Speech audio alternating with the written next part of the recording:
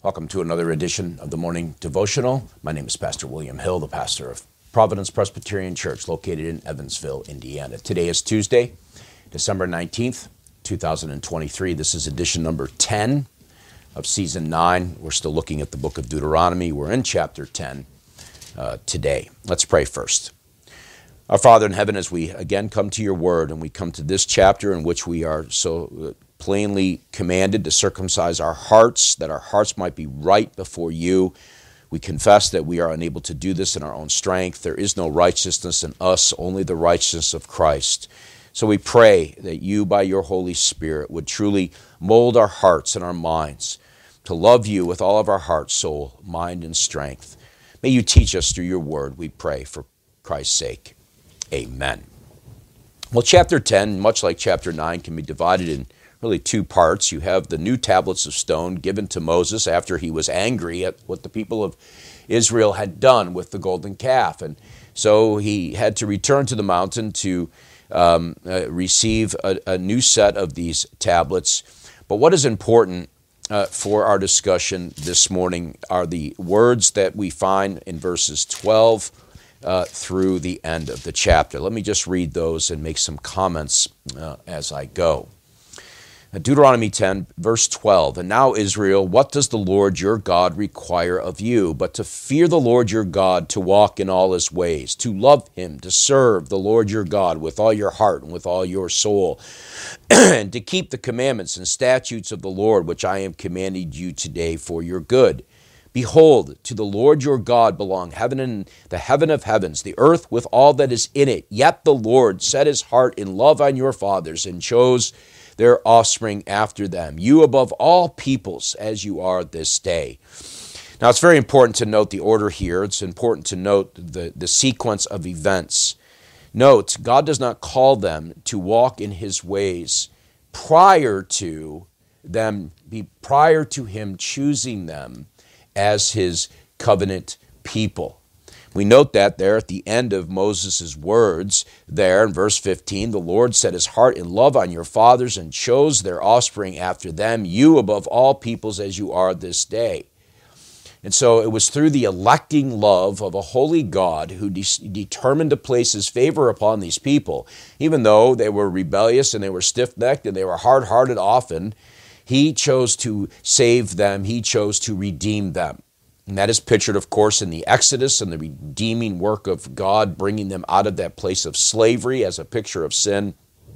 And now this second generation of the people of God stand on the precipice of the promises of the promised land, that picture of our new heaven and new earth. They are the people of God. They are the visible church.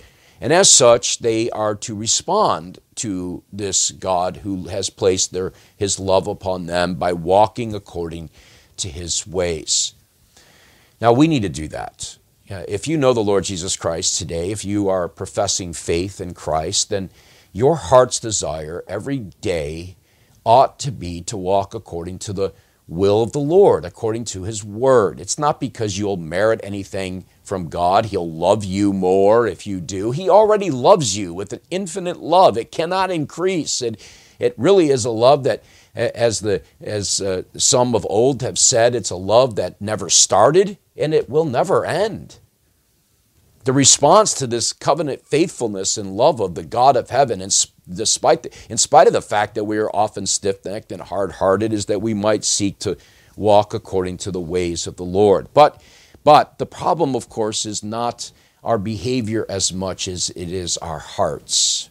You see, even in the hearts of the greatest of the saints, there are still remnants of blackness. There are still remnants of indwelling sin. There's these things that need to be purged from us. And so Moses says in verse 16, "Circumcise therefore the foreskin of your heart and be no longer stubborn.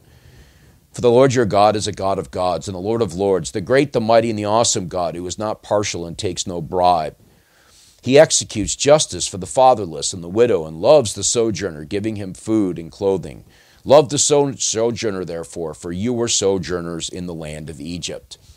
And so first, we must recognize and appeal to the God of heaven, the Holy Spirit, to purge our hearts, to cleanse our hearts, that that we might not sin against God. In Matthew chapter 15, the Lord Jesus Christ identifies the heart as the source of all of these evil things that come from us. Not only does he tell the people that, he also reminds them that they are sojourners. And we, too, are sojourners in this land. This world is not our home. I know you've heard that many, many times. I'm sure you have. It kind of gets it almost to the point where it doesn't really have the effect it ought to have on us. But we are sojourners. We are pilgrims. This is not our home. We are journeying to a better country. And in that journey, there's going to be ups and downs and troubles and trials. But we must always make a constant check of our hearts that it might be right with the God of heaven. And so you shall fear the Lord your God. You shall serve him, hold fast to him, and by his name you shall swear. He is your praise. He is your God. What has done for you these great and terrifying things that your eyes have seen, or who has done for you these great and terrifying things that your eyes have seen? Your fathers went down to Egypt, 70 persons, and now the Lord your God has made you as numerous as the stars of heaven. And that's what he is doing still today. He is building his kingdom through those he is determined to place his electing love upon. And if you know the Lord Jesus Christ today, you're in that kingdom. He is your God. Notice the pronouns that are in that final section there. Verse 21, he is your praise. He is your God who has done for you these great and terrifying things that your eyes have seen. And so this is our God. This is your God, and who has redeemed you, who has purchased you with his eternal love. Isn't it reasonable then, therefore, to expect that you'll serve him with all of your heart, soul, mind, and strength? Well, I trust these times are helpful for you. If you have any comments or questions, you can leave me a note. The way to reach me is there before you on the screen. And so until the Wednesday edition, when we consider chapter 11, may the Lord help you today. May you know and understand his word, and may you walk according to it with all of your heart, soul, mind, and strength. God bless.